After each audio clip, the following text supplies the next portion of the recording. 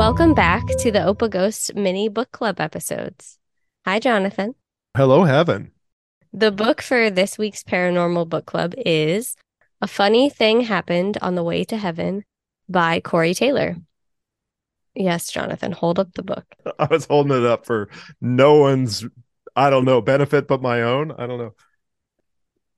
For those who don't know who Corey Taylor is, he is the lead singer of Slipknot and Stone Sour, and he also puts out solo work, and he has a few other books out as well. I have two more of them.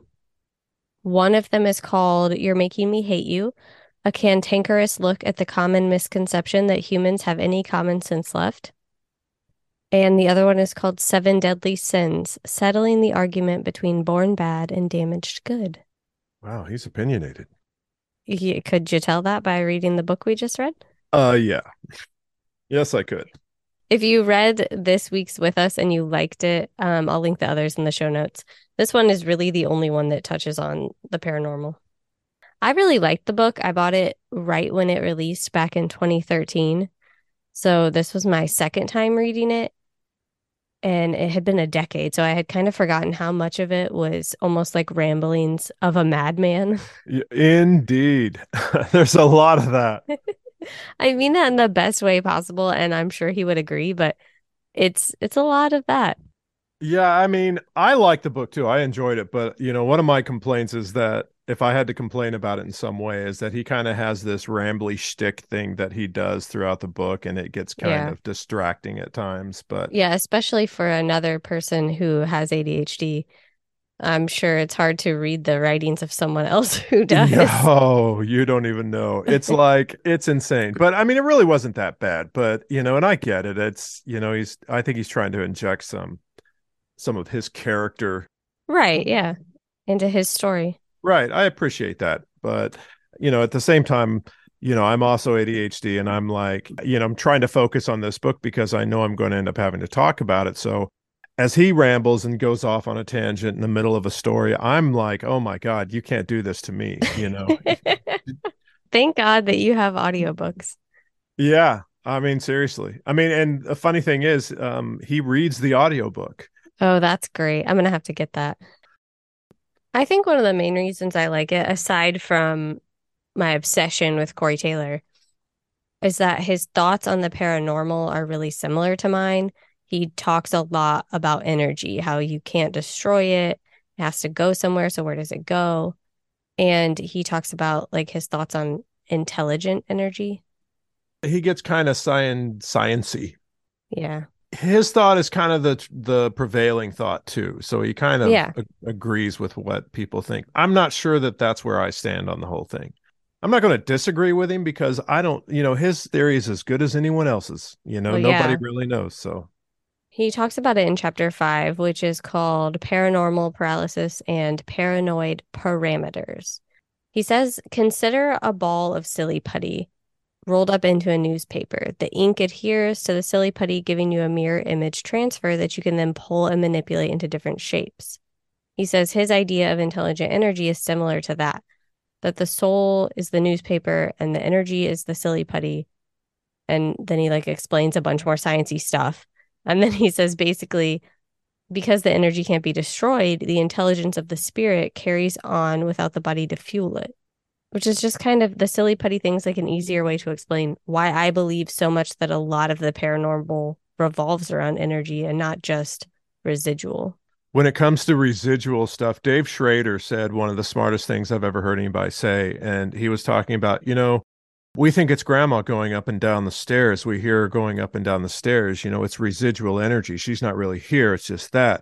He's like, Right. well, where did all this energy come from? If that's what's going on, why the hell did it take grandma dying before it manifested? If that's what she's doing, if she's putting this energy up and down these stairs because she's went up and down those stairs for 75 years, why the hell aren't we hearing it before she dies? Because you would be hearing her do it in the real world, and then when she dies it carries on, right?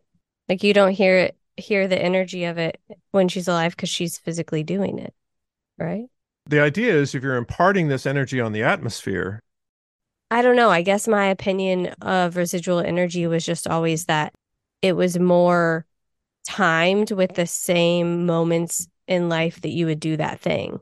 Like if Oh, you walked so the same path through your house every night, at getting seven ready to lay o'clock, down, then yeah. well, I'm playing devil's advocate for No, you here. that's good. That's what we're all about. So grandma's going up and down the stairs every night at 7 o'clock. Uh-huh. And what happens when grandma spends the weekend in Florida, and she's not going up and down the stairs at 7 o'clock tonight? Mm-hmm. But you, house sitting for grandma, you don't hear grandma go up the stairs at 7 o'clock. Well, if she's imparting this energy, why does it take Right. her dying before anybody's able to pick up on this energy? And that's the kind of the thing with energy for me. I think there's something else going on there. I don't think it's just energy. I think there's energy involved, some sort of energy. I don't know Right. what to call it other than, energy, but I think there's something else at play. One of the many great questions. Because then it goes, into like, well, is the energy like fully connected to you? So it follows you and goes with you. And then when you leave, it doesn't have anywhere to go. So it like repeats your actions, or I don't know. There's a million different things. But again, we digress. We're talking about Taylor's book, not my. Yeah, well, where Taylor's book instigated us to talk about energy. So shut up, That's true. Jonathan. Yes, ma'am. I apologize. I don't know what I was thinking. Another chapter that really interested me was chapter 4, which was One Night in Farar, which I Oh, can the never say that right. Farrar Farar. Farrar School, the Farrar School. Yeah, Farrar is a haunted school in Iowa, which is where Corey is from. Right. In our haunted schools episode, it was one that I considered, but I figured everybody and his brothers either heard of it, been there, done that. Yeah. So I walked away, unfortunately. But I would love to go there. Yeah, we really want to get in there. I mean, if you just do a quick Google search, you'll find so many YouTube videos. Kindred Spirits did an episode. I saw some show called Ghost Stalkers that I've never heard of. They did an episode there. I've heard that one. Pretty much every ghost hunting show worth its weight in trash has been to Farrar. It's like Waverly Hills, Eastern State, and then they go to Farrar. Yeah. And he had quite a few experiences there. So it's really interesting to read about when it's someplace that we already want to get into. Yeah, and not to plug Troy Taylor and his company again, but Plug away. American Hauntings does a night at Farrar. So Yeah. Last chapter I want to briefly mention is chapter 6. It's called Foster Manor. And in this chapter, he tells us about the experiences he had in his own house. And this was the chapter that really just freaked me out the most. It seems like the main haunting is a shadow man, and it was scaring his son when he was little. And at one point, Corey says that his son kept asking him to sleep in his room. And when Corey asked him why, he said, "When you're in here with me, the shadow man stops keeping me awake." And that just reminds me so much of when Jackson told me that the floating people were bothering him. mhm. And I'm not often scared of ghosts, but when you're a parent and your child is terrified of something that you can't see. This is the house he had when he was on the nice side of town. Is that the one I'm thinking of? Not the last house he's in by the end of the book. The one he like moved to this really nice house because, he felt he should because it's a real, it's a nice Yeah. neighborhood and all of that. And then he got there and was kind of disillusioned with it afterward, but liked the house and all, but there was ghosts there. Yeah, there were a lot of ghosts there. Yeah, that's that house. That's kind of the theme of the book. I mean, everywhere he goes, he runs into ghosts.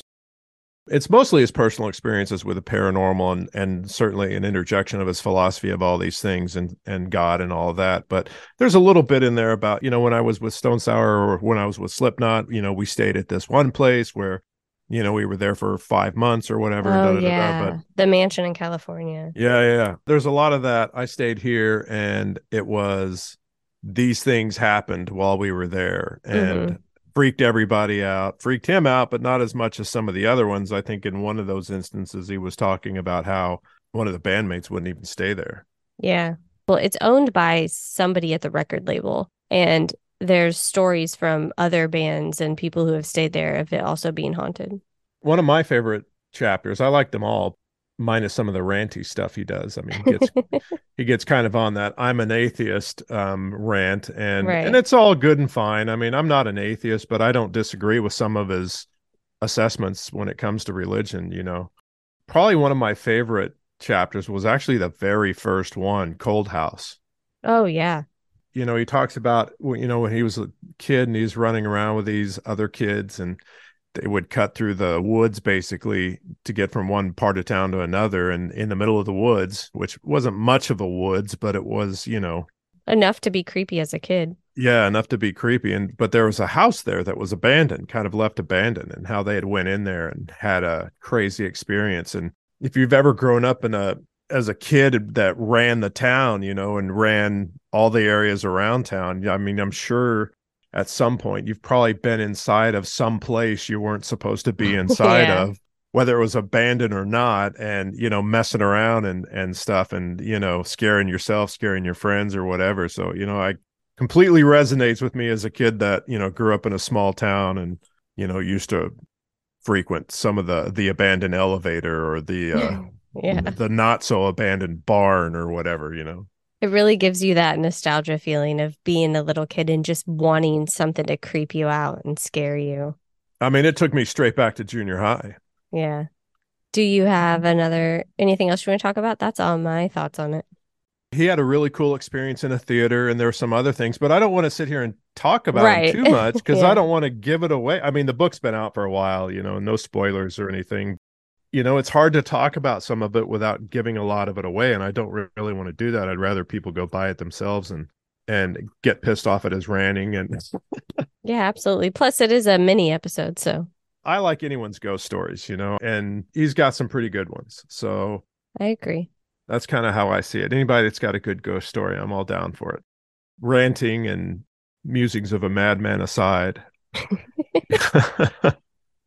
I've read it twice now and I love it. So if you're a Corey Taylor fan or a paranormal fan that doesn't mind a little bit of that rambling and anti-organized religion rants, you should definitely check it out. And it's not really that bad. If you're one of those people that get pissed off because someone has a different view than you when it comes to something like politics or religion, then it don't matter what you read, right?